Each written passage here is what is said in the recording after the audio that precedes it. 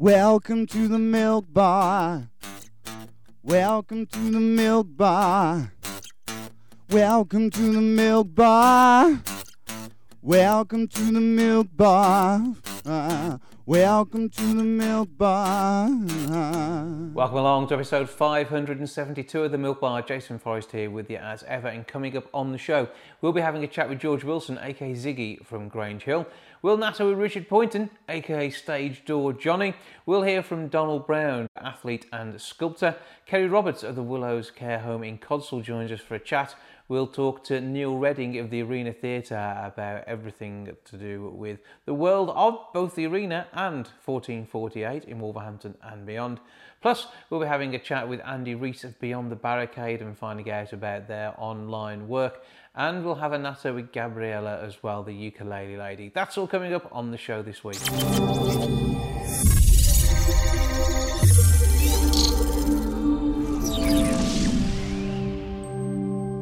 George Wilson, aka George Christopher, aka Ziggy from Grange Hill, is somebody who will be a memorable face to many people in a series that held a mirror up to society back when that didn't always seem like the easiest thing to do.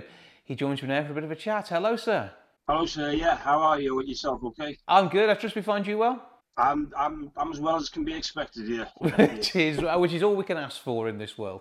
And we say that, but I mean, you've got a book out at the moment which details a part of the journey of your life, and from massive success at an early age through some troubling times. And tell us a bit about what you've put down on paper.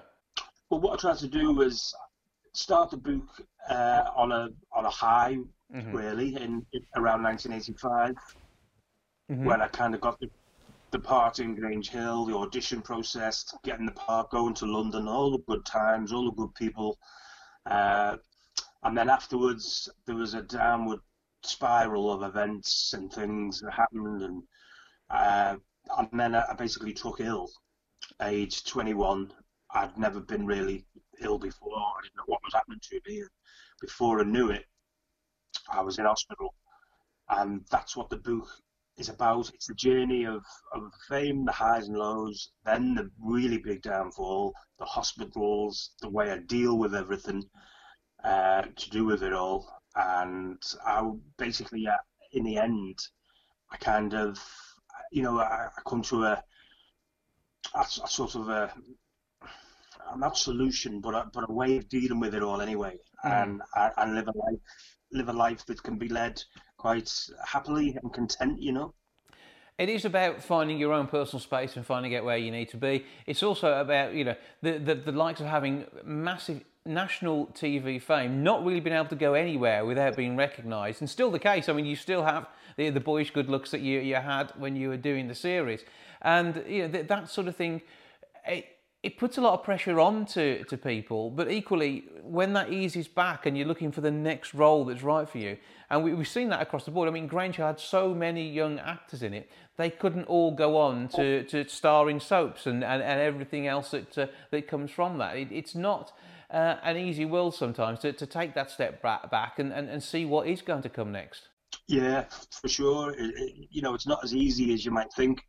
I mean, I did think I'd come out of it and there'd be a lot of work and I'd be doing movies, but it didn't happen, because one of the main reasons is, especially playing a big part like I did, and I think a lot of the guys as well found the same thing, and girls, is you kind of typecast. A lot of people in the business know you, and the viewers know you as that character, and they don't want to touch you because people are going to watch you go, oh, there's Ziggy off Grange Hill.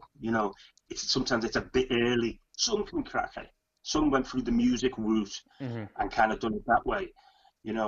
I never did, because I was probably the worst singer in the show. You didn't end up on the album, because I remember the album. I was that bad. I didn't sing on the album. I was in the video. He said, you can be in the video, but you're not singing. But no, I wasn't a great singer, so I couldn't go through that route like a few did, and found fame that way, and went into EastEnders and whatever, and London's Burning for John, little Johnny Alton. Michelle Gale, you know, she done good for a minute. Sean Maguire actually done good because he went into Hollywood. Yeah, massive in the US. He is big over there, yeah. You know, he's like Brad Pitt material, little Sean. So yeah, some did crack it, and I got my Brookside. Don't get me wrong, I got my Brookside for 3 months, 3 or 4 months. I've done Brookside playing Jimmy Corkill's son, little Jimmy, but that took a good 7 years until I'd done that. That was 1996, and I left in the end of '88. So you're talking 7 years before I really got in front of a camera. Done a few plays, radio plays as well, but nothing of that standard of Grange Hill, you know what I mean? But I mean, how do you see your career at the moment? I've just got into the writing. I mean, I've wrote that. I wrote the book. You know, was it last year? It was only last year I wrote it. In the summer I started, and I finished at the end of November, and I published it in the December and out for Christmas. It was a very quick process, a lot quicker than I thought. But I went through a mental health publisher. That was the route I went. I sent it to all the mental health publishers first. I thought they might want to bite at this. And one did. This Chipmunker publishers, they're called. They liked it and went with it. And I love writing. I always have, even since I was a very young age. I used to write stories just for fun, just for my own enjoyment. You know, since the age of about 8 or 9, I think I'd write, you know, funny stories or whatever. And I'm currently writing another one right now. I've started this last few weeks. I'm working on a follow-up to the other book. A bit different though, and that's what I want to do. I like writing, you know. And the book itself, give us the title of the work that you've put together, looking at your life. It's called From Grange Hill to Bipolar and Back. I had to throw the and back in to give it some sort of, you know, like a light at the end of the tunnel, you know. I didn't want to just call it From Grange Hill to Bipolar. Because then you're stuck, you think, God, is that it? You know, there is kind of hope, you know, that there is a way of dealing and coping at the end of it all. Hence, I put the road. And you're managing your situation, but you have to be in control of that and taking back control. So you are you and the you want to be. I mean, that must feel like a great achievement. Yeah. I mean, it took a long time though. I've had 5 hospital admissions in my life, and 6 months at a time, and then you lose a year afterwards through to getting over it. Do you know, you're sort of housebound for a while, and you know, a lot of agoraphobia and stuff, and getting your confidence back. But I do get over it every time, and learn each time. And in the end, it kind of boiled down to just living a different lifestyle to how I used to live. I used to live on the edge of it. You know, I'd be out a lot, drinking, partying. I kind of don't do that no more. You know, I live a lot. I've got other interests now. A lot more peaceful lifestyle. My family have helped me immensely. My partner has been great as well, Mel. She understands. And my son as well. Mother, you know, my father. Everyone kind of have been very supportive, and that's been crucial. Because a lot of people don't have that support network that I've had. So all these different things I've kind of put in place. Plus I'm on medication. I'm on a drug called lithium. I'm on it for the rest of my life. I did try and come off it the last time I went in hospital, the 5th time, and it didn't work.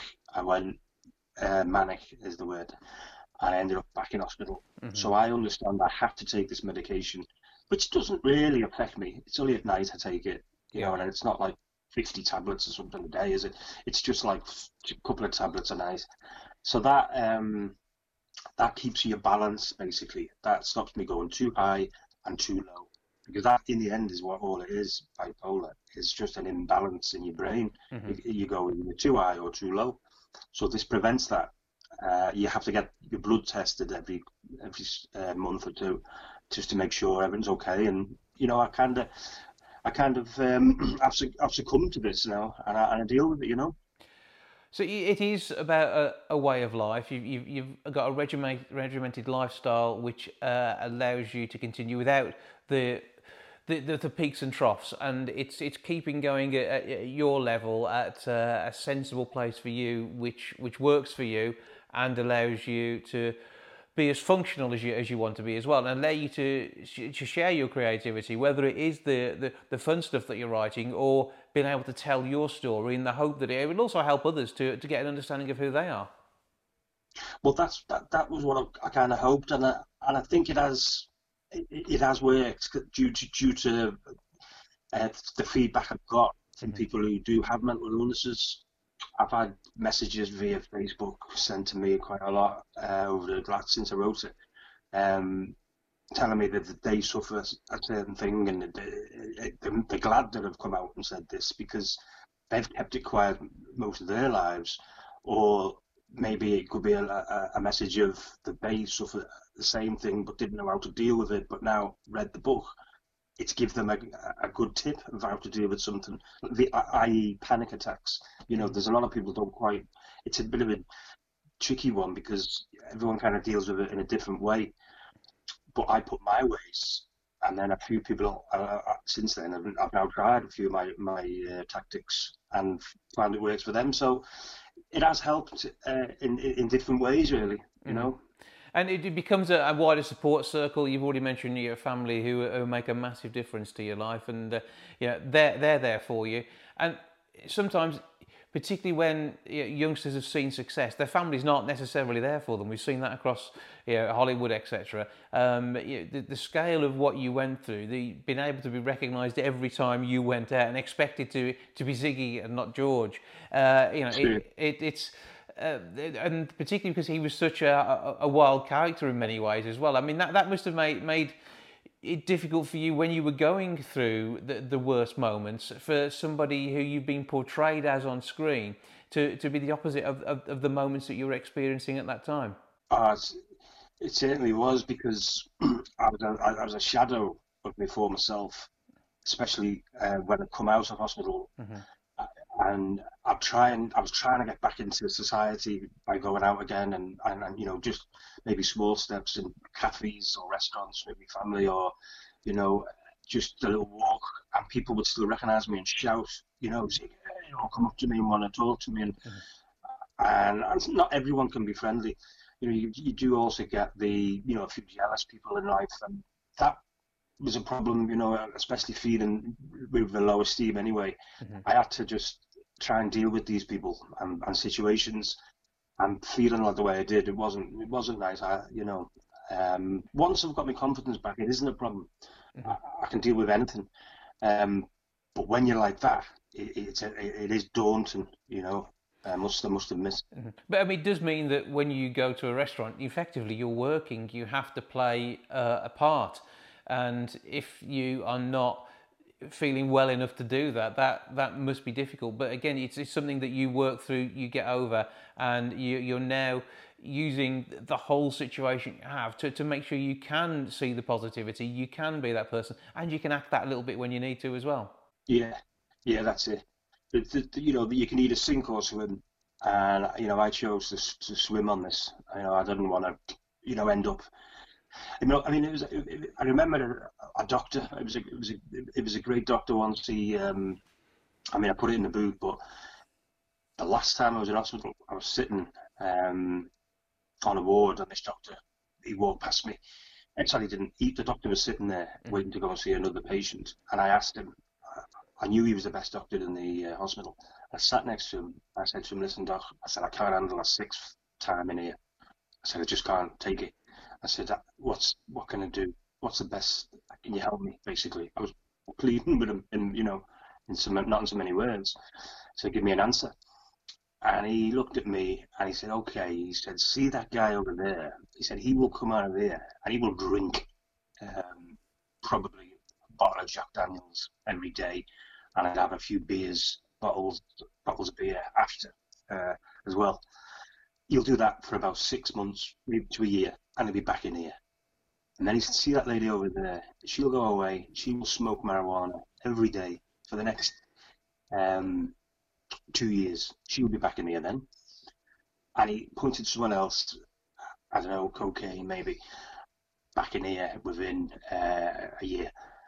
And he didn't tell me in so many words, but he made me think, you know, if I go out and start repeating things that I do, I'm going to end up back in here every so often. And it was normally every 5 years or so for me. Mm-hmm.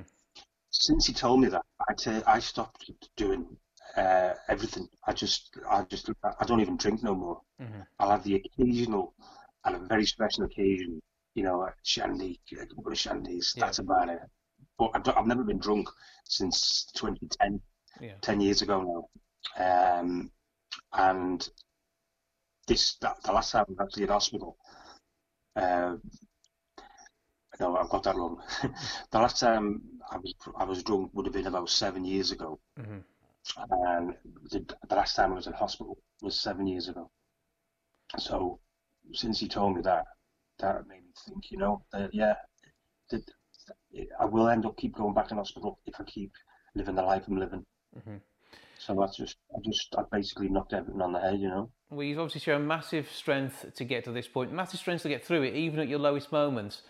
That part of you was there, keeping you going as best you could, knowing you needed help, taking that help, going to hospital and getting what you needed to be the other side of it. It is a trough. You're now on the up.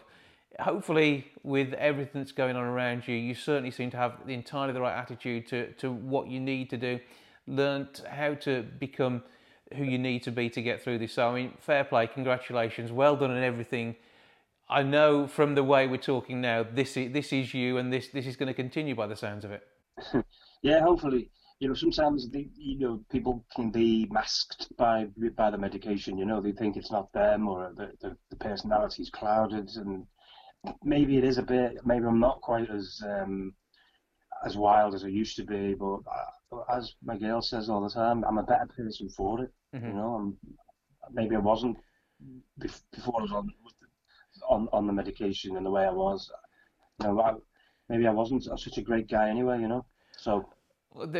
Some things can be a symptom of the problem, even though they seem like a positive thing at the time. And it's knowing which to take away, which to keep, and how to be the person you need to be. Not so much an average person, but the average level to make sure that there isn't a massive high, which can cause a huge low. Yeah, I mean that's the scariest thing is the massive high. You know, if you go back over the history of having illness, that is the frightening thing, the most frightening thing. You know, you can't describe how frightening it is, and what you're thinking and what you're feeling, what you go through. It's just pure terror. You know, and I wouldn't wish it on my worst enemy. Mm-hmm. I really wouldn't. It's what it is. It's what it is, and what we have to go through if you've got the illness. Mm-hmm. And if the things I've stopped doing stop me going like that, it's worth every moment. Yeah, you know? Absolutely. Well, I wish you success, both with the writing, the book, helping others, and everything that you've got going on. Success doesn't mean a high. Success is, let's say it is the new normal, and the way that we can see you enjoying your life and making the absolute most of it, being there for others and sharing the talent that we know you have, that we saw in those early days back on Grange Hill.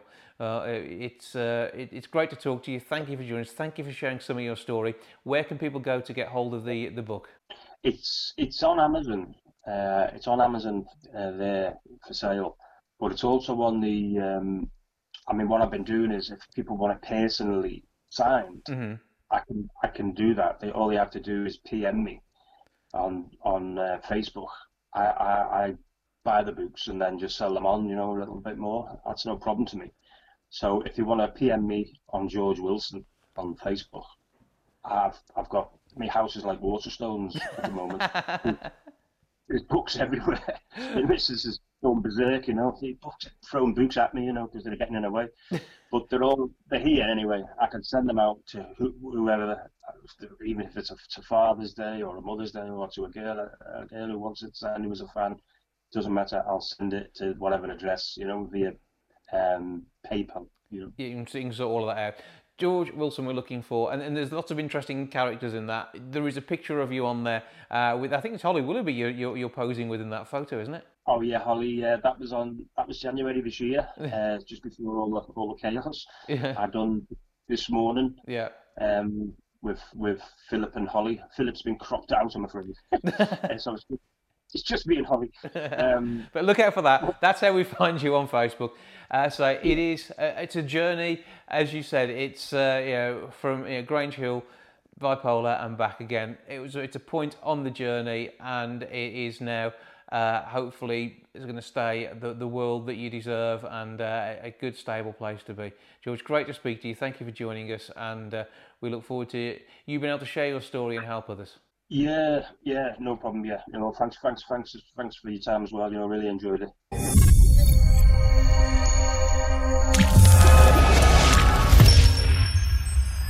Sculptor, athlete. There isn't much this man can't do when it comes to impressing people, both on track and field and with their visual art.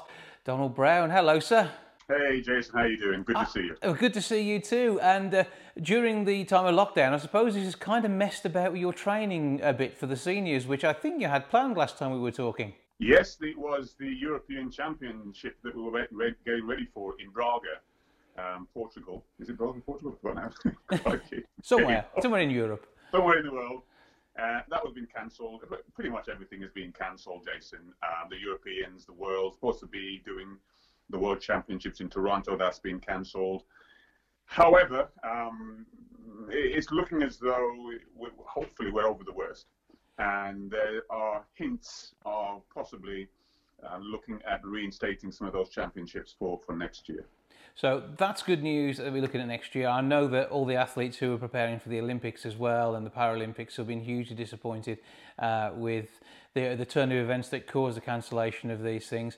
But it has to be done. We need to keep people safe. That's our first priority. But it doesn't stop you training though, does it? Because I assume you've been doing that literally in the back garden.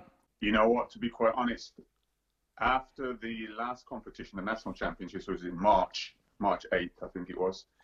I was so exhausted. I had a brilliant 2019 and a brilliant beginning to 2020, breaking 2 British records in the national championships. Mm-hmm. But I was exhausted, Jason. I was absolutely exhausted. And I said to my coach, I'm going to take just 2 weeks off doing nothing.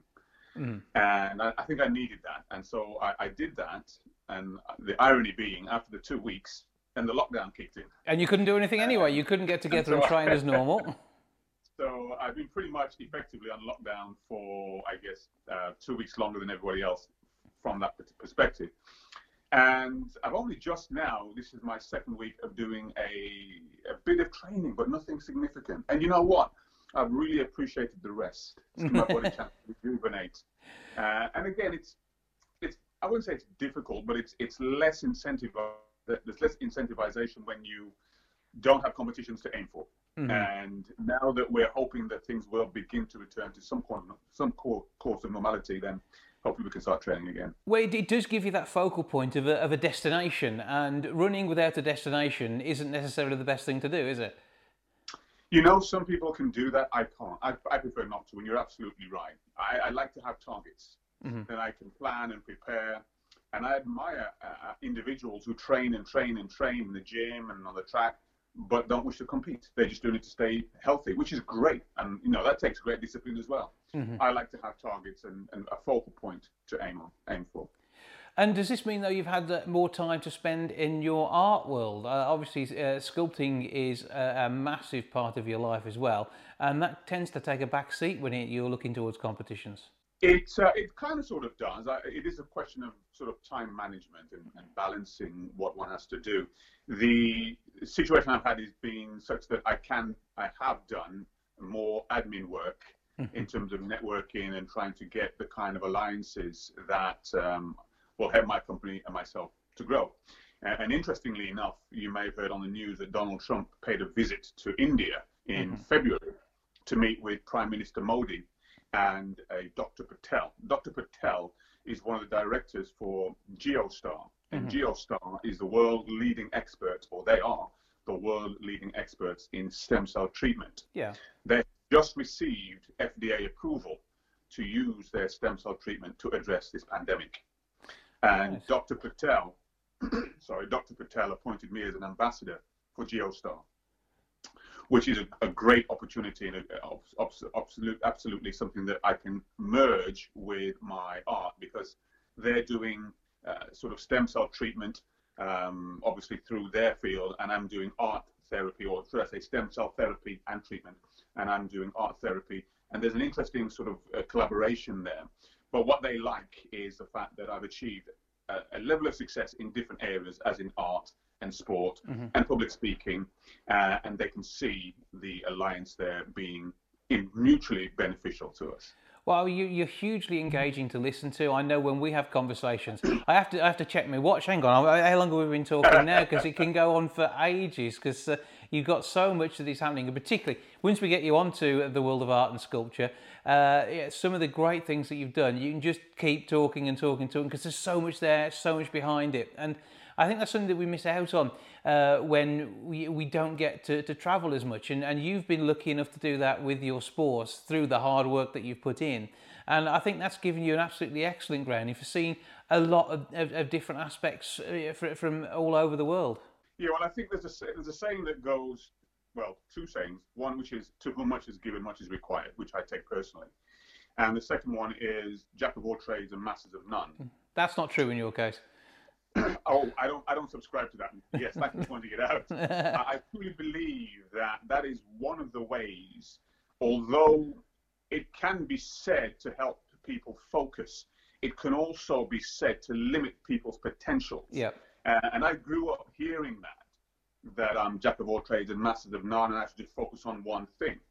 And had I done that, I probably wouldn't have spread my wings, so to speak, in terms of other areas, public speaking, art and sport, and being an entrepreneur. And the beauty of that is one can feed the other. As you grow and succeed in one area, it gives you the confidence to become more competent in a variety of areas. And I mean, you're a living testimony of that. You do a variety of things, you know, and when you turn your hands to different things and you do so competently, it gives you the confidence to take on other aspects of life that you may not even expect. And so for me, it's about having a rounded approach, a rounded life, and engaging those different areas that I'm passionate about. And rather than just saying, I'm just going to be a sculptor and forget the sport and the speaking and the entrepreneurship, I think that could limit, or would limit, my true potential. So yes, for me, it's about embracing life and all the opportunities that it has to offer, but being very focused on each aspect so that you don't treat them lightly and that you can succeed. And as I said, you can effectively network between those different skills. Yeah, well, I mean, for the last couple of years, we've been trying to get to a point where we can work on an event together, but you've been too busy. I have a manic existence as well, but we certainly need to get together and do something with that. Absolutely. But I mean, but through your main piece of sculpture, I mean, where are we at with that now? What's going on with the main project you've been working on? Well, the sporting transfer fee sculpture has been, because of certain situations that have taken place, I've had to take alternative routes to achieve what I wanted, which is to get that particular sculpture into as many schools as possible. I was very fortunate to have the sculpture presented to the Royal Air Force a while ago, and more recently a school in Dudley in the West Midlands. And what I'm realizing, in order to expedite my agenda, which is to get the sculpture into as many schools around the world, is to make it easier by having, rather than the sculpture, having a framed print of the sculpture, because the process would be a lot quicker in terms of producing, more affordable, and getting it done more quickly. However, there will be cases where the sculpture will be presented to particular institutions, and I know you and I have talked about that, so I will be following up on that. The interesting thing was, with the situation in India and Dr. Patel, before the pandemic arrived, we had agreed for me to go to India and to create a sculpture in public view to bring the community together and present one of those sculptures as well to a location there. So there's a lot sort of bubbling under the surface, and once the pandemic sort of hopefully subsides, then I can get back into, the swing of things. And not to be too negative, one of the reasons for the significant delay was because I did pay a substantial amount of revenue to a particular company that went bust. Mm-hmm. And unfortunately, the court case has been going on for now, 2.5, nearly 3 years. Yeah. And I think pretty much I've got to write that off. So I'm recovering from that, but I'm not at all in any way sort of dissuade. And I will get back on track and things will pick up and move forward. Well, we're very much looking forward to seeing that happen. You've already very kindly, on my behalf, presented a print to one of my former schools, and I know that was exceptionally well received. They very much appreciated not only the thought from both of us, but also the ethos behind the whole sculpture and the project which runs around through it. And I know you're not a man to let setbacks get you down. You will get on. It will move to where we need it to really get this message out there and make a huge difference and inspire young lives. Well, thank you. The response has been very positive. One of the elements I brought into play is the anti-bullying and violence situation that we have, not just in England, but around the world. And so I'm now using the sculpture as a voice or a vehicle, if you will, to address that particular issue and a plethora of other issues. And for those who may not know of the sculpture, it is titled A Sporting Chance for Peace. And you can view that on my website, which is www.theglobalgallery.com. Now, that particular sculpture, what I do as an athlete, I've incorporated a range of different sports. And through sports, we can learn so much. In order to be good at sports, you have to be disciplined, you have to have respect, patience, humility, a whole range of principles that we can also adapt and use in other areas of life. And why that's important is because very often a lot of these young people who are encountering conflict on the streets are probably great at sports, some sport or other. And they've developed those skills of discipline and patience and so forth. But unfortunately, sometimes when they encounter conflict on the streets, they don't transfer those skills and principles to address and squash those scenarios. So I'm using art to promote that way of thinking and to let young people know they are already able to achieve the kind of communication and discipline and to de-escalate situations, because they have to have that ability in sports to be controlled. And the response has been fantastic. And so, yes, that will be another element that has been incorporated into that particular sculpture. And I would encourage and invite your viewers to certainly take a look at that and to see and hear the meaning or more of the meaning behind that particular sculpture. Well, Donald, it's a fantastic piece of work, and having seen the stages of production and heard the story behind it with different pieces of clay coming from sportsmen and women from around the world, from all disciplines, it's a fantastic story. You need to read about this on the website if you haven't already. Don't give us that web address again.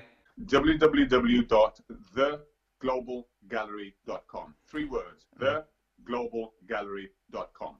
There's another website called Global Gallery. That's not me. Okay. So, theglobalgallery.com. That's the one we're looking out for. And we're also looking out for your name as you continue to do your bit, shining a great light on the seniors for the UK. And we will look forward to, once you are back on the track, fingers crossed, more success for you as we head through into 2021. Let me also just quickly mention that a young lady by the name of Sudhana Singh has been following my career recently and published this book that came out a couple of months ago on Amazon and immediately became a bestseller. And fortunately, she was inspired, or I guess impressed with my achievements. And there's a chapter 2 in here on some geezer called Donald Brown. So have a read. It's called Boss Branding: 7 Ways to Craft a Legendary Brand Story. And I was honored to obviously have that done. And so it's just it's one of those blessings that you don't expect to happen. But if you have, success and you achieve certain things, people spot it, they see it, and fortunately want to share it with others through their own vehicles as well. So it's been a wonderful last couple of years, and I'm looking forward to more success. Well, fingers crossed, you deserve it. You put the work in and you're an all-round nice bloke. Donald, always good to speak to you. I'll catch up with you soon, and hopefully we can get together and work on a few events in the near future. Absolutely, and hopefully you can join on the track and do some training as well. I think I need to. It may not work out well, but I will try, okay? Absolutely. Okay, Jason, it's been lovely. Thank you very much for your time.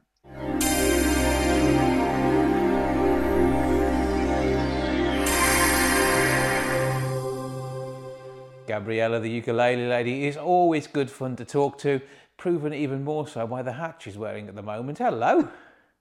Hello, Jason. How are we doing? Nice to see you again. I haven't seen you since Christmas. I know, last time we got together it was for the end of year quiz, and we had a bit of a festive sing-along, and unfortunately we're not allowed to get together just at the moment, but I've seen you doing videos singing to your garden, which I think it probably enjoyed. Oh, yes. I like to visit people outside their windows, especially people who can't get out. Right. Then I'll stand in their gardens and sing to them through the window. That works, and I assume that's put a lot of smiles on people's faces. But I mean, your music and fun is always infectious, and we do love what you do. And what else have you been, whilst not being able to get out and about, have you been up to? I've been learning the guitar with a passion. Right. I've got a fantastic guitar teacher. He's a Mexican, but he lives in Bavaria. Right. And I met him at a Czech ukulele festival about 3 or 4 years ago. Yeah. He was playing the ukulele combo, but he was playing his guitar with the combo. Yeah. And you make friends on Facebook, and we just kept in touch here and there. And then I found out that he was a guitar teacher, and I was so impressed with his guitar playing on stage. So I've been having lessons from him, and he's amazing. He's got me fired up.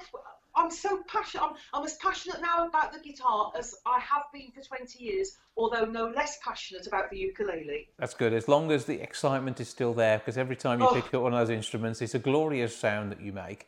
And so I mean, what do you think you're going to do with the guitar work? Have you got plans there for a second career? Well, I'm hoping just to include it, when I'm out having fun with my ukulele. But it's I've been stuck in the year 1927 with my ukulele because it's all novelty songs and music hall, which is what I like to do. Yeah. And now playing the guitar, it lends itself to, I'm learning some sort of Latin and jazz and some more modern things like the Beatles. Whoa! Really, you're that far up to date now. That is impressive. I know. I think my most modern one is 1972 so far. Oh, fine vintage. That I remember. Well, I don't remember 1972 at all. I was born then, but it was a good year. Rub it in, Jason.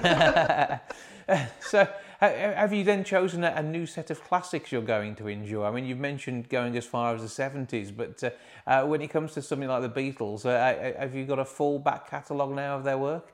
I've got a songbook of Beatles songs, but I haven't started on it yet. I'm a bit daunted by it. But no, I'm kind of going in gently with nice, I don't know who the artists are because this music escaped me all my life. I'm only just getting into it now. Joan Baez, Eva Cassidy, yeah. These lovely sort of lyrical ballads. Joan Baez's work, absolutely phenomenal stuff, and you've got some fantastic stuff there. The album Bowery songs is brilliant and a fantastic live one. I can recommend that if you're trying to get a little more up to date. Thank you. I always like a recommendation because then every time I sing that song that's been recommended, I think of the person who's recommended it. So I'll find one in there and dedicate it to you, Jason. That'll be absolutely lovely. And with your performances, socially distanced through windows, has your local area been ready for this? Did they know what to expect? Well, actually, with the hand clapping that stopped now on a Thursday, it's very bittersweet. This is because one of my lovely neighbours and friends was very sick with motor neurone disease, and his wife asked if I would come and sing outside his window every Thursday at 8 o'clock, and all the neighbours, absolutely socially distanced, all down the lane. They'd all be clapping and banging their pots and pans and make way for me to cycle up with my ukulele. Yeah. And then we'd have a big old sing-song. The acoustics just happened to be brilliant. It bounced across the houses, so it didn't need any amplification. Then the week before hand clapping ended, which we weren't to know at this time, but that's when he left us. And his wife said, please come and sing anyway to the empty window. And it was the most poignant thing, and that just happened to coincide with the last hand clap anyway. So it was really bittersweet, but everybody said, if it wasn't for that, this communal getting together and singing, there was just nothing. It's such a quiet little place, and it was a highlight every Thursday at 8 o'clock. Well, I mean, the timing seems to be right for that to come to a close, and it's such for those families who have lost people and they want a smile on the faces, that your infectious energy, I'm sure, will help and do something special for them. You have the uke there, so you're going to sing for us now. What are you prepared to do at this point? What shall we sing?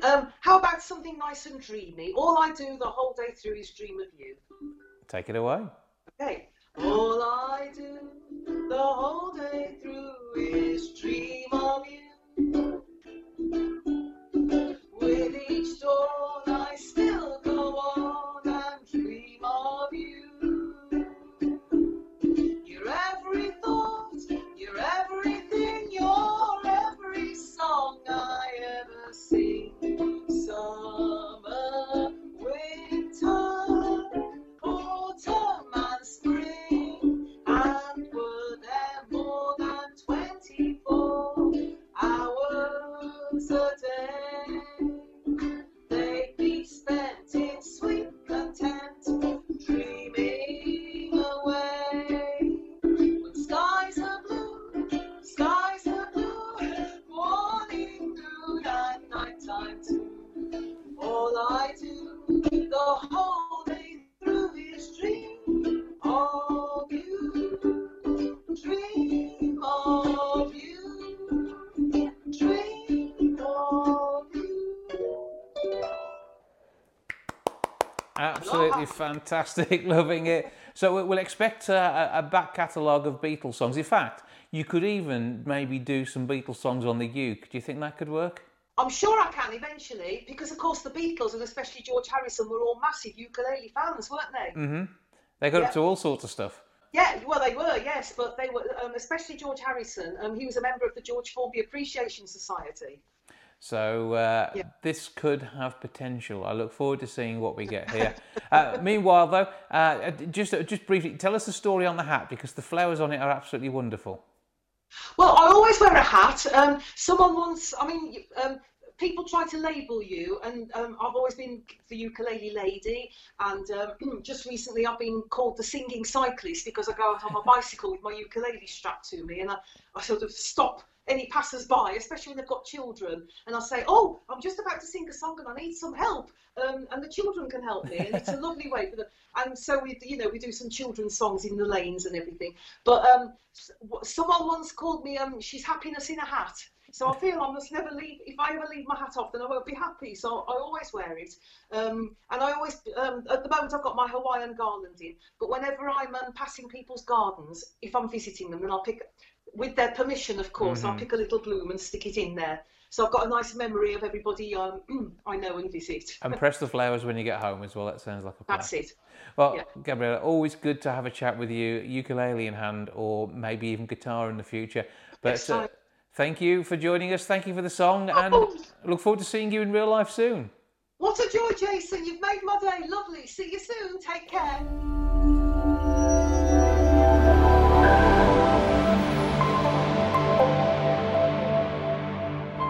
For more than a decade, Beyond the Barricade have been entertaining audiences in theatres across the UK, cruise ships across the world, and loads of other places in between. To tell us more, I'm joined now by Andy Rees. Hello, sir.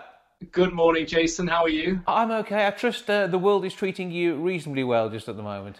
Yeah, well, it's all very, very different, isn't it, for us all? I mean, personally, it's wonderful getting time spent at home with the kids and doing all the jobs that I should have been doing and catching up on different things. Yeah, this is basically your time off for the last 10 plus years, because you are normally so often out on the road, your feet barely touch the ground. So this must be quite good for you. Yeah, as I say, it was completely unexpected. So we were in the throes of the tour, and we were actually supposed to be in Australia now. We were going over to play some dates in Australia. So we've just had to kind of occupy ourselves in different ways, and also plan for the futures. But yes, you're right. I mean, when I go back to the Les Mis days in Manchester, when myself and David Fawcett were in it, and then moving the show forward and coming out of that with Beyond the Barricade and touring, it's been, you're right, it's been non-stop. Absolutely. So don't get used to this though, because you are in such high demand. As soon as we can get you back out there, you will be back out there. Yeah, but you've just alluded to the time in the wonderful Les Mis. So give us the background to your current set of stars. Oh well, in Beyond the Barricade at the moment, we've got the constants from the singing point of view of myself and David Forrest. I mean, David was in the West End production of Les Mis and in the Manchester touring production of Les Mis, doing the role of Jean Valjean, which I guess most people will know that that's the lead role. Yeah. My situation in Les Mis was a little bit different. That I ended up being cast in the Manchester show, and then from then I ended up kind of transferring. I went on tour with it to Dublin and up to Edinburgh. And while I was in Edinburgh, they asked me whether or not I would want to take on the role of the resident director as well. So I ended up kind of crossing roles, if you like. So I ended up directing it and being in it at the same time in Edinburgh. Mm-hmm. Left it for a couple of years doing Chess, Evita, and different musicals.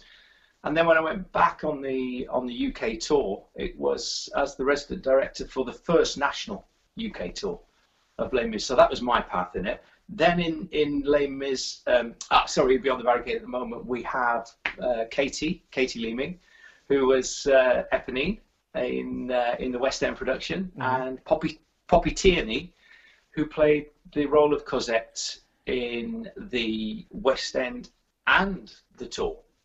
So there's always a good pedigree for everybody who's involved in this, and this is not only about bringing the songs from Les Mis to the stage, but also the whole world of musical theatre, and even something like the Suddenly Seymour's, which are taken from Little Shop of Horrors. I mean, you guys can turn your hand to pretty much anything, can't you?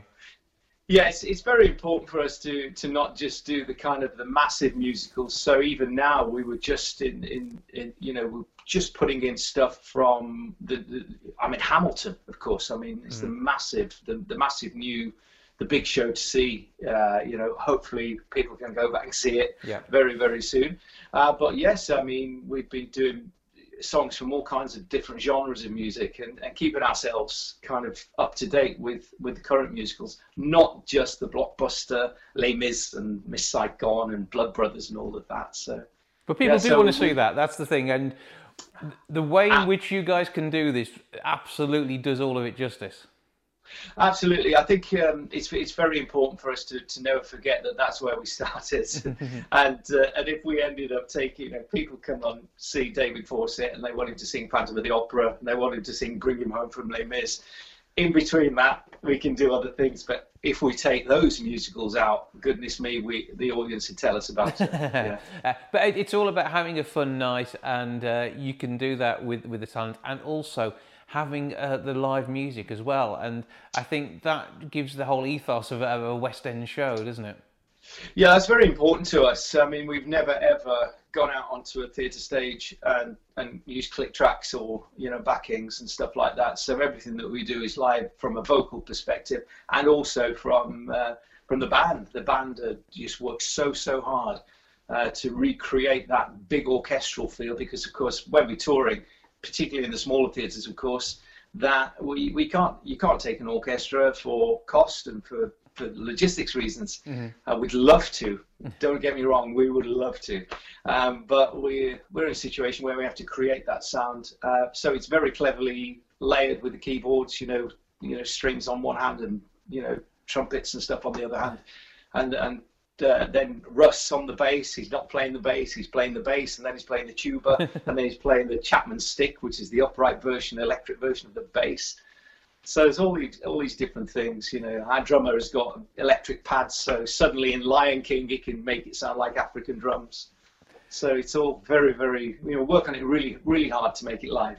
And it is an enjoyable show to go and see from start to end. And there isn't a moment where there isn't like the hair sticking on the back of your neck, the vocal range of you and all the other performers. Like, you're just an amazing instrumentalist yourself. And I'm not saying it just because you're there, but some of the stuff I've seen you do is phenomenal when it comes down to the playing. How you do that and sing and do facial expressions at the same time is beyond me.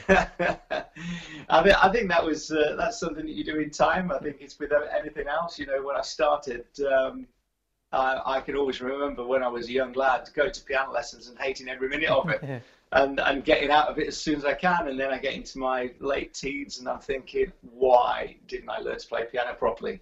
And so I just kind of teaching myself from that point onwards. So Yeah, that's where that came from, really. And are you instilling this in the kids as well? Are they getting a musical background? I think more so with I mean, I've got older kids, and I mean my older kids love music. I mean they all do. None of them are doing it for a living, which is pretty good at this point in time. But the younger ones, yeah, I think Matilda and Leo are very, very keen on doing the you know, they love music and they love singing. They bash the piano here, and you know, hopefully they'll pick it up. Well, with Beyond the Barricade, you've done some interesting stuff online whilst you've been away from actual stages, and there's been a little look back into the history as well, hasn't there, of late? Yes, that's right. Yes, we not being able to do anything live and up to date, we decided that we'd look back and see what we got, and so we dug out some old recordings of David and myself, and we also did a choir thing where we asked all of our kind of fans on the BTB Facebook page to send in themselves singing "Do You Hear the People Sing?" So we sent them a track and they layered it. We had 50 or 60 vocalists singing just from random people that had sat in our audience, which was great fun. So it's all about making new things happen. Crazily, we also found out a spooky movie that we found from 2000 that we just put on our YouTube channel, which is mental. It's absolutely crazy. It's nothing to do with music. But we are actually doing this week, which is great for you to get me to come on at this point in time, because we're just at the moment doing this remote thing. So myself, Katie, Poppy, and David are going to be delivering a song later on this week. So we're going to put that out at the weekend. Okay, on, probably Sunday. We can look out for that one. So give us the details of where we need to go to see all of this stuff, and including that new song that you're going to be putting out over the weekend to come.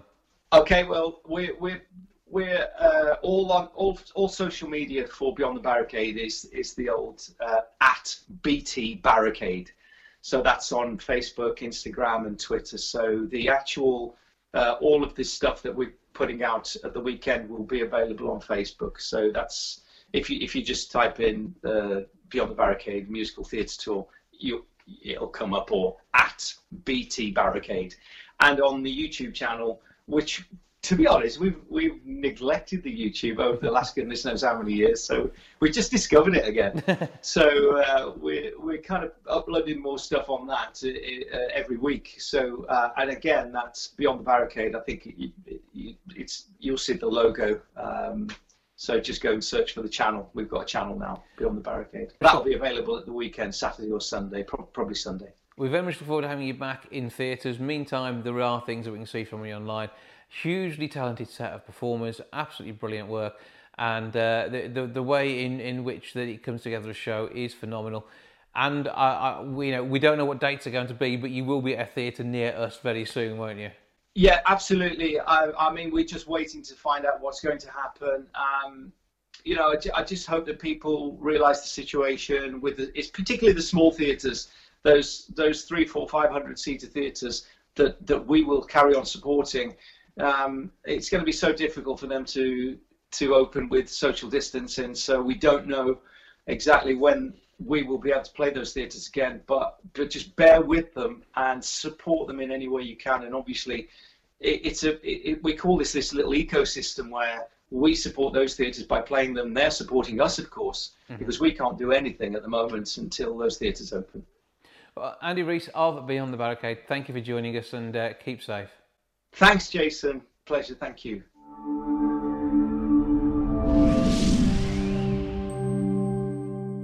Willow's Care Home in Codsall's been working hard to look after their residents during this difficult time. To tell us more about what's been going on and a video they've produced, I'm joined now by manager Kerry Roberts. Hello. Hello. How are we doing?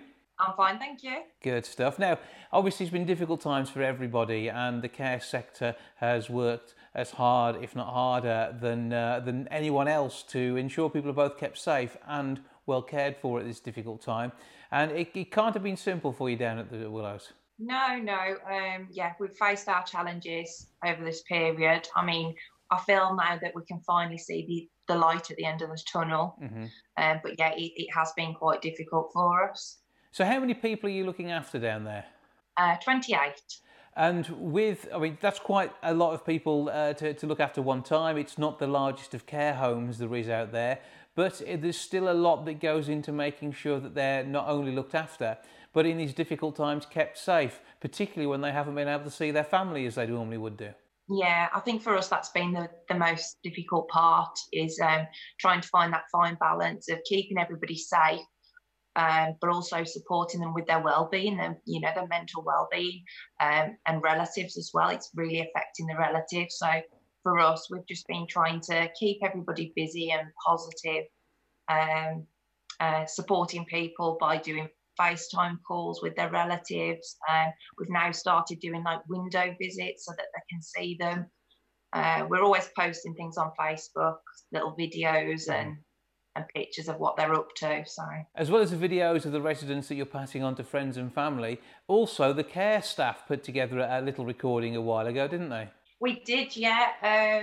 The directors thought it'd be a fun idea that all the care homes in the group we'll add a little inside competition to see who could do the best video, get the most likes. And yeah, we did the video and it's gone viral. We've had, I think, over 31,000 hits now. So yeah, we've done really well with that. I didn't expect it to be so big, but yeah. We had a lot of input with it as well. We had a lot from our local community, who we've had a lot of support from anyway. My partner's in the forces, he helped out with the video. Local pharmacists, shopkeepers, yeah, everybody got involved. And so how do we find that? Are we Googling Willow's Care Home? Sorry? How do we find the video? Yeah, if you go to the Willow's Care Home, you'll find it on the page there. So look for you on Facebook and you can pick it up that way. Yeah, yeah. And I mean, there's lots of activities that you do to keep your residents amused and happy normally, and obviously there's been more pressure on that because you haven't been able to bring people from outside as you would normally do. Yeah, like I say, we're just trying to stay positive and not let it impact the residents' lives too much. So, you know, although it's there in the background and we're doing everything we can, taking precautions to stop it from being in the home, for us, we're just focusing on keeping busy. So we're having like parties in the home. They're always doing different activities. We've got a new activities coordinator. He's fantastic. So he's always coming up with new ideas. They had a little spa day the other day, which they all enjoyed. We're just keeping busy. So lots going on, and that's an important part of making sure everybody is well looked after. And dare I ask, I mean, have you been able to make sure you've been able to keep the coronavirus away from your residents and your staff as well? I should think that's been difficult, but through PPE and good business practice so far, touch wood, it's been okay? Yeah, for us, we haven't had any COVID symptoms, like you say, touch wood, in the home yet. No, we're clear, and we have been clear for the duration. And hope it stays that way. Yeah, and it's through the work that you're doing, and unfortunately, I mean, it can come from anywhere. We need people to ensure they are continuing to socially distance. I'm sure all your team are being as safe as they can when they have to go to the shops, because we all have to go and get things in, and their families are being as safe too, to make sure that we reduce that risk as far as possible. But I mean, it still continues to be important, and I know your message would be, please keep keeping the whole community safe so you can protect those residents you have there. Yeah, for us that is, you know, if I can get a message out to everybody, it would be, you know, think of the other people that we're trying to protect those vulnerable people by staying in, you know, not going out unless it's necessary. I understand it's difficult for everybody, but yeah, we're having to take extra measures because of where we work. So, you know, it has an impact on us, it has an impact on our families, but it's what we need to do to protect those most vulnerable. Well, keep doing what you're doing. Fingers crossed we don't see any problems. I know you'll be working every way you can to reduce the risk for everybody involved. But keep up the good work. Let's keep getting that video going viral. And you never know, there might be another challenge sometime soon we can look out for online from you guys. Yeah. Well, Well, Kerry Roberts, manager at the Willows Care Home in Codsall, thank you for joining us. Thank you.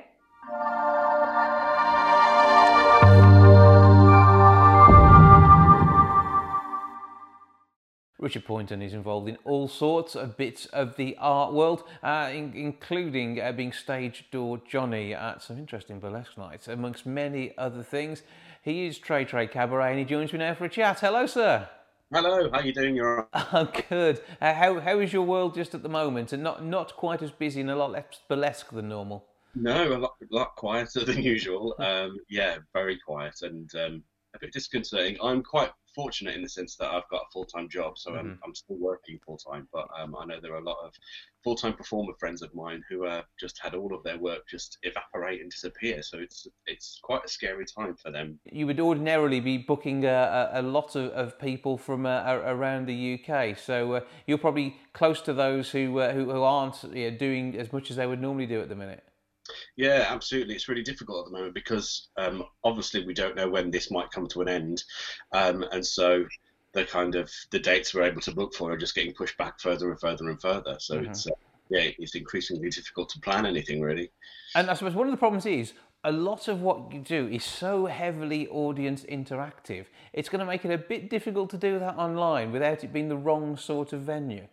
Yeah, there have been quite a lot of attempts at burlesque shows online, really successful attempts as well, I should add.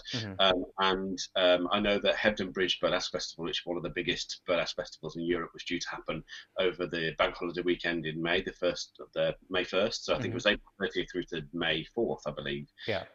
So they had to shift their entire operation online, and it was really, really successful. And they just did kind of one night only. But I just think you can't really beat that lived live experience, that shared experience in a room together. And it seems like we're not going to be able to do that for quite some time, unfortunately. Yeah, whether it's feeling slightly awkward or just getting completely into the whole flow and the fun of the event. It's all however this sort of show works for you. And we see you now there, and you're nowhere near as sparkly as you often are when we see you. I know I'm in a hoodie. This is like Dress Down Friday, but for 3 months. The costumes are in the wardrobe. The things will kick off again. And I suppose if you had a chance to sit down and work on some new ideas whilst everything's been a little quieter than normal? I've been trying. I really have been. But I think what's been tricky is obviously there's just so much to deal with in the world that I've actually found being creative really difficult, because all that's on my mind is kind of things that are happening globally at this moment, and it's very difficult to kind of shut that out. And also, it's really difficult to try and think whether you want to write about COVID and things that are happening, or whether people are going to kind of completely want to forget it when they actually are able to have a night out. It is often about trying to find the escapism from that, and that's what the arts brings to us, and we haven't got that to help us through so easily at the moment. Definitely, and I think in terms of the broader theatrical world, I've seen some live streams of theatre shows, but I think there's actually went to a performance by a company called Coney last night, and they've actually created a piece specifically for Zoom called Telephone, and I think there's actually a really interesting point now where people are specifically making work for that particular medium rather than just streaming stuff that they've already got. So I think there's actually some really exciting things coming out of this restrictive time, I think. And what do you want to do next? Because there's always a new project with you. And as I say, we've seen Trey Cabaret doing absolutely fantastic stuff, and long may that continue. I'm not suggesting you stop, but there is always something interesting. Often that you do some bits and pieces in the Amdram world as well, just for a bit of a tickling of the acting muscles, I suppose, too. But what else is going on in that mind of yours? Well, there's a few things ticking away up here. So just before lockdown happened, I'd launched a bingo show, a bingo cabaret called Bingo Hun, and we did one show, and we'd got one planned for October, so fingers crossed that's able to go ahead. But that's going to come back for sure in a kind of developed way, because that kind of just came out of the fact I just wanted to do a bingo show and I didn't really know what it was going to be like. be or how it was going to work, but people really loved it and the response was amazing. And I do have a few ideas about some other theatrical projects that I'd like to get off the ground, because it's just given us a lot of time to really take stock of things that we really want to do. And it's, I think, only in these situations where you're put in a situation where you can't do those things that it really makes you kind of consider what it is you actually want to be doing. And I can see you doing the bingo show online. That could it be an interesting one for a Zoom call, or you to be spotlighted in some way on there. That would be an intriguing one to make. Yeah, definitely. I've got a bit of a sparkly shirt. Oh, okay. So sparkly shirt ahoy.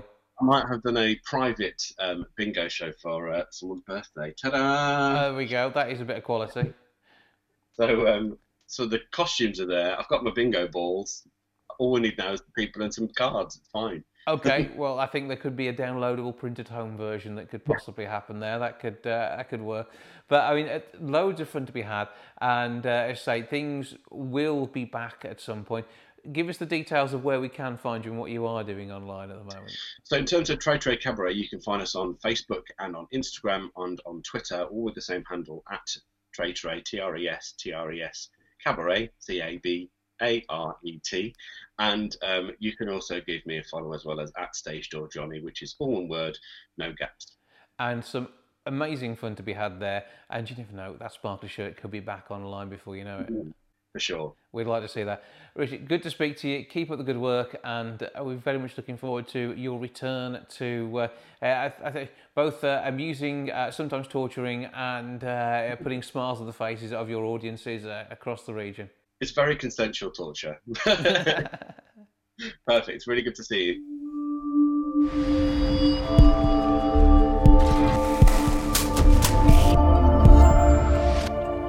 The Arena Theatre and the 1448 Festival in real life are two things we're missing during June. I've got Neil Redding on the line now to tell me more about what's going on and what isn't going on. Hello, sir. Hi, Jason. How are you? I'm good. I trust we find you well and full of life. Yes, absolutely. Yes, given the circumstances, doing very well. Absolutely. And I say we're missing an awful lot of stuff. And normally you'd have a brilliant programme of shows taking place at the Arena. You're still working on new programmes, which will be through a new way of presenting things at some point. But 1448 just hasn't stopped, has it? No, well, you can't stop 1448. I don't think. The guys over at Leicester, a couple of weeks after we went into lockdown, had a bit of a conversation about how they might carry things on, and so they started 1448 working from home, which has been going for, I think we did our 10th week this week, or 11th week anyway. It's been every Tuesday night for the last 10 weeks at least. We've been doing just a couple of plays rather than the usual 14 online, but the plan is to carry on for another 4 weeks so that we get to 14 nights during lockdown that we'll have done. So yeah, it's been really exciting, and people finding new and innovative ways of making theatre and working together and still collaborating and keeping a little bit of the 1448 spirit alive until we can get back into a venue in the real world and do it again the way we normally do and the way we love to do it. Oh, well, yeah, the output has been pretty much relentless, a constant stream, literally a stream, of fantastic new material, and I've been dropping in and out of that, and even just the intros and preparing for the events has been so much fun, and that's because there's such a fantastic team of creative people around. I think the one I feel most sorry for when it comes to the fact we haven't got a 1448 in Wolverhampton is Pove, who would normally be sticking things together and making stuff, and because she doesn't get to do that at the moment. No, I mean we over the weekend that we should have been in Leicester doing the normal 1448 festival in Leicester, we did a slightly bigger version where we did 4 plays for 2 days on the Friday and Saturday, and we did have a design team for that weekend, but it was very much about putting together videos and sections in between things and working out what you could do with digital backgrounds. And yeah, there wasn't much call for Pove and her glue gun, unfortunately, and I think she is missing it. There's some talk about us maybe being able to get back into the arena for a couple of days to maintain some of the equipment and look after some of the things that need some attention. And as soon as we mentioned that, Pove was like, "Oh, if you're anywhere near my face paints, can you get hold of them for me?" Yeah, I think she's missing the creativity while we're in this situation, but I'm sure we'll be back, and we're very keen that basically, as soon as we can, once we're back in the building and we've got some sense of normality back, and we can safely manage 70 people in the building, trying to make some theatre, that we'll absolutely do it again. So we might not have to wait until June 2021. We might be able to squeeze a festival in between. Hopefully, fingers crossed. Let's see what happens. Yeah, that would be good to see. And as the world of the arts has kept going in new and innovative ways, because that's what the world of arts does. And it has toyed a bit with stuff online, but as it well knows, financially supporting yourself with that is a nightmare. And we're talking about performers from all parts of the world of art who are taking part in things like this, and there is no money there at the moment, or relatively little, and monetising things is hard work. And when there's so much free stuff, people wonder, well, why should I pay for things? And I think, as somebody who is making sure the arts is alive in the city and is so passionate about it, it must be quite painful for you to see in some ways the amount of stuff that you've been taken for granted. Yeah, it is really difficult, and I think you're absolutely right. There is so much quality out there at the moment. It's a really great time, actually, in terms of access for people to theatre work, because just the example of what the National Theatre are doing on a Thursday night, they're sharing shows which the vast majority of people would never be able to get to, either because of geographical restrictions or financial restrictions, or just life getting in the way, going all the way down to London to the National Theatre, and you're probably looking at spending £300-400 to make that happen. It's not something that everyone's got available, and the vast majority of people now have got an internet connection and access to YouTube, and so to be able to get hold of this theatre at this time is really important. I think it is difficult, and for smaller venues like ourselves, it's a real challenge. But I think one of the things that it's doing is that it's informing people that that's an option and that's a choice. And I think what we're going to see over the next couple of years is venues like the Arena, like the other fantastic venues across the city in the Black Country, and other fantastic venues around the country. We're innovating already. We're already having conversations about how do we make this happen? How do we keep this going in the real world? And when we're back, how do we keep this democratization, really, of the arts, which is really exciting. So can we offer streaming? How can we monetize it? How can we get people to use it as a gateway into our venues? Mm-hmm. Can we, take advantage of this? Some of those National Theatre live streams have had over 1 million views, and that's incredible. Mm-hmm. And for the 1448 Working From Home Festival has had over 10,000 views. That's an audience that 1448 could never get inside a building. It just mm-hmm. wouldn't happen. So even if we were sold out for our runs, we couldn't get anywhere near those kind of numbers. So it's really exciting in a way. It's really difficult at the moment because we can't be in a venues generating that income, which is going to allow us to continue doing those things. And it is going to come down at the end to government intervention to save a lot of places and a lot of venues, and we hope that between them and the Arts Council that support keeps coming. But actually, as always, as you said, we're an innovative group of people. We're a creative group of people. That's what we do. And we're trying to keep that moving and keep that. What's the new way of doing this? If when the Arena reopens, and it will reopen, we're only allowed 20, 30 people in our auditorium, how do we make sure that we're still serving the people of Wolverhampton and the Black Country? How do we ensure that we're still getting out to those people?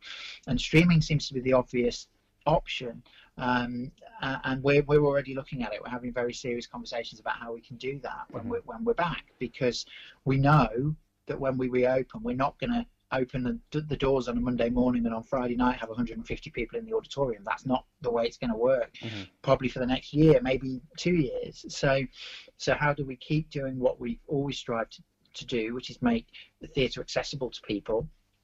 Actually, one of the things this lockdown has done is it's answered a lot of the questions that we've had for a few years, really, about can we do this? Is there an audience for this? How do we manage it? How do we monetize it? And I think that's what we'll see. We'll see a shift over the next year from these things, which at the moment, for people's morale and people's mental well-being, are being offered for free. I think we'll see a move towards a paid system. I would very much expect that within the next 12 to 18 months there will be something which looks like a Netflix for theatre. And I think there's a couple of those services out there at the moment, but they're not particularly they don't have a particularly big audience, they don't have a particular spread, but I think one of those will probably rise to the surface.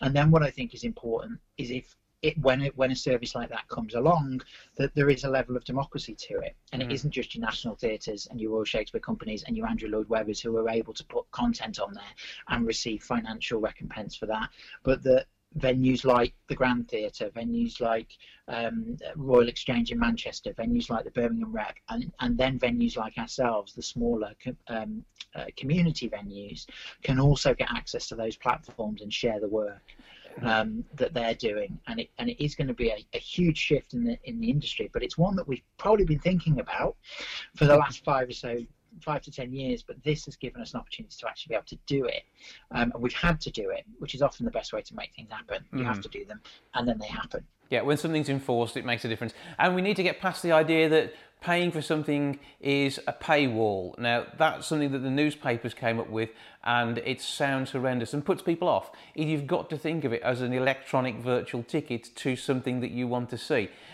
Also, you talked about the theatres putting stuff on, and we've got to do it in such a way as it doesn't negate the tour, because the tour of so many shows is what really keeps regional theatre alive, and it brings in 100% the best way these shows to people. And then when you're looking at seeing what the National Theatre have done with shows on screen, it's not quite the same as being there, but it does bring a flavour of that. So, it is going to be finding a balance in the new future and seeing how we can make this new way work and provide some brilliant theatre at a cost-effective price for those who just can't get there anyway, and still at a sensible price for those who would normally go. And because tickets for theatre shows aren't cheap because of the product you're getting. You're getting real people on stage. It's not like a film where, okay, you may spend millions, but you've still got millions of people who can see it. You're actually spending money each time somebody walks out onto that stage. And whether it's 150 seater capacity at the arena, 1100 plus at the Grand, or some stadium venue with a lot of people seeing a show that way, it's got to be cost effective, and you've still got to pay those people on stage a sort of rate of pay that you want to get. Absolutely, and that's going to be the key bit of it, really, is to work out how do we make it work. And we're starting to see it already. A couple of venues are already now starting to toy with the idea of selling tickets. The Old Vic are reviving Lungs, and they're selling tickets there, and we're watching. We're watching with real interest into how it works for them. I know that there's a company called the Original Theatre Company who had 2 shows on tour when lockdown hit, and they managed to get them both recorded. They're incredible foresight from them that they managed to get them recorded. They put them out, and they've done really impressive numbers in the number of people who've been willing to pay for the product. And I think we see that anyway. We already know that people will pay to go to the cinema to watch the NT Live broadcasts, which are significantly cheaper than buying a ticket at the venue itself. At the National Theatre, and you don't have to travel, which is a bonus. And the evidence seems to suggest that what NT Live has done is it's encouraged people who'd never been to the theatre before to try the theatre after they tried the NT Live. They get more of a flavour of what it is. People who've never been to a theatre before and maybe find them intimidating or scary or whatever have seen NT Live and go, actually, maybe it is for me, and have gone along. I think with it being in people's living rooms, you've gone a stage further. And hopefully even more people will try it, and hopefully venues like the Arena, where our ticket prices are really modest, where we do work really hard to make our theatre accessible for people, where we do have conversations with groups who would otherwise find access to the theatre difficult, hopefully will benefit from this, because they will have seen this fantastic world-class work. And then you sort of have to make the argument to them, well, actually, did you know that there's world-class work going on just down the road on Wolverina Street in the city centre, and it's not on the same scale. You're not going to see this, these huge sets and these incredible, world-famous actors, but you're going to see incredibly talented people asking really important questions, presenting really engaging drama, dance and music and things that you can be part of. And for the price of a cinema ticket, you can come to the arena and watch things live in front of you. And this whole recovery process that we're going to go through over the next few years is going to be a real partnership, I think, between the cinemas, the smaller theatre venues, the bigger theatre venues, the national venues. We're all going to have to work together and share, which we do anyway to a point, but I think it's going to require a real effort to protect this industry. And you know, we're a huge contributor. We're a net contributor to the economy. We always, well, we have been for decades. Yeah. And people need it as well. They need the morale boost. It's why we're seeing these fantastic viewing figures, and it's just about converting it to our scale, really, and hopefully. You know, we're always really proud of our program at the arena, and it's been a real shame, sort of, as the weeks have gone by, sort of ticking off the shows that have not come to us. Yeah. And I think we've managed to postpone rather than cancel about 95% of the program. So the fantastic work that we were bringing, we should still be able to bring at some point in the future. But also, there's new stuff. There's new innovative stuff. You know, I worked on a play a couple of weeks ago with a company that went online, and we did an audience of over 800 for that. You'd have to sell the arena out for over a week to do those kind of numbers. So it's just about that transition now, about how do we get people to part with not a huge amount of cash, but a small amount to buy a ticket, to sit at home and have that experience. And people are doing it anyway. They're paying £4.50 to stream the latest movie on you know, Sky Movies. So why wouldn't they pay the same to watch a piece of theatre? Yeah. The key for us at the arena is getting the technology right, so that we can put out a stream that is of the same quality and of the same standard. We want to try and see if we can move quite quickly towards a world where it's not just a GoPro stuck in the grid somewhere, but actually we've got a fairly strong sort of broadcast quality streaming offer, and that's what my team are working on right now, to see if we can do that for hopefully within this year, so that we can start offering experiences for people again. Yeah, and it opens up a whole new world as well, because you'll need more human camera operators. There'll be some technology that'll do things, but you either want someone driving automated cameras or real people who can follow the action. And it is about the stuff that goes on in the background at the theatre. You should always watch the whole stage, never focus on just the one performer, unless it's a one-person show. So, you know, and even then there's things that happen. So, you know, it is about the whole visual landscape of it. It's not focused the same way theatre and television, film and television is. Theatre is a whole 3D immersive experience, and I think that's hopefully what people will start to realise is kind of going on in what they're seeing on their flat screens at home, and then can turn that into a 3D thing and interact with it a bit more. You never know, we might even see decent 3D stuff online at some point where you can make theatre happen that way. That'd be fantastic. Yeah, absolutely. And I think, you know, the other thing that we're sort of hopeful for, and I suppose relying on to a point, is that at some point people are going to want to gather again. And actually people are going to really yearn for gatherings. You know, I think we've seen it already with the last couple of weeks, and things starting to ease a little bit, and how desperate people have been to see family and friends, and just to share communal experiences. You know, for most of us over the last 3 months, we've seen the people who live in our house, and that's it. And actually we're social creatures. We crave a social interaction, and actually sharing an experience, whatever your response to it, is really important. And I think that desire to be with other people, and, you know, whether you converse with them or not, that idea of being in a room and sharing something with a group of people, it's a basic kind of human desire, I think. And so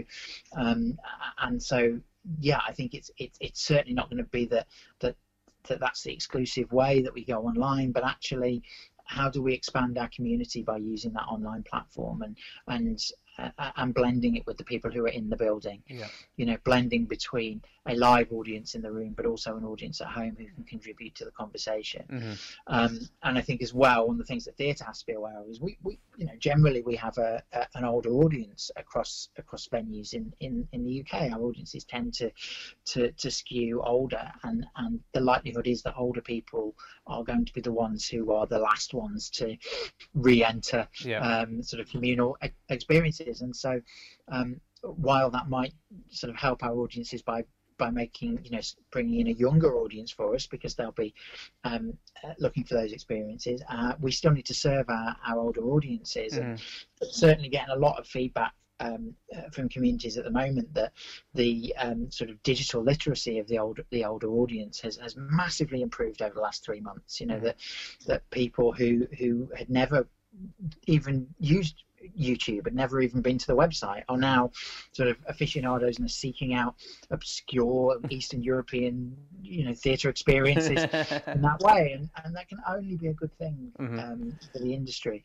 If we get the monetization right, then I think it's going to be much more the norm. I think that people will experience things in that way, and hopefully it'll stretch people's horizons as well. People will try things that they never thought they'd try before, and that's always been what the arena's been about. It's always been about, why don't you come and watch something where you haven't heard of the person who's in the lead role, and you don't know what the story is, and you don't know what we might be able to, we might be about to talk to you about in this particular piece, but just come in and trust us that it's at the arena, it's quality, so come and have an experience with us. And I think that's what we're going to be striving to get back to as soon as we possibly can. Absolutely. And also hopefully these small pots of ginger and honey ice cream, which I'm missing terribly as well. Yes, and of course, and one of the things we're currently working on, obviously, is recommence planning. When can we get back in? How's it going to work? And I never thought I would have so many conversations about different ways of being able to serve drinks and ice creams, one-way systems, and how do you make that work? I suppose it's really opened our eyes to how much we take for granted, the kind of the day-to-day mundane bits of our business. What we do on stage is often sort of miraculous and magical, and requires huge leaps of imagination and creativity to make certain things happen. How do you make a Victorian steam train go through a 150 seat auditorium? One of the problems we had, but actually I could do 1,000 of those in a lunch hour, but work out how do you get 150 people safely through your building, in a time of social distancing. That's really stretching creativity to its limits. And but if anywhere can, the arena can. We know that. We'll work it out. Give us a list of streams for now, and of course the all important website where soon you'll be able to buy tickets. Yeah, so arena.wl.ac.uk is our website, although there's not much running through there at the moment. Everything that we're doing, and there's so much going on at the moment. There is 1448 working from home. We did a project with Bloom Theatre, which you'll find up on our streams as well. There's more 1448 to come for at least the next 4 weeks. There are some other projects that we're working on. There's a great opportunity for young people to write a monologue. And when we're back open, we're going to get some professional actors in to do a night of monologues based on writings that young people have done during lockdown. You can find all of this and more. There's an incredible project going on with Flexus Dance, who are doing probably more than they would do in the real world. Online. You can find it all through our Facebook page, and that's the best place to go. If you go to the Arena Theatre Facebook page, which I think is at facebook.com/arena_theatre, and I can almost hear Sam in the marketing department shouting at me because I've got that wrong, but you'll find us. We're on Facebook. That's where most things go. And you'll find those streams. Well, Neil, always good to talk to you. Fantastic work that you guys do, and we look forward to having you back sometime in the future. But in the meantime, we can't miss out too much because you're providing us so much content online. Thanks again. No problem. We'll look forward to seeing everyone back soon.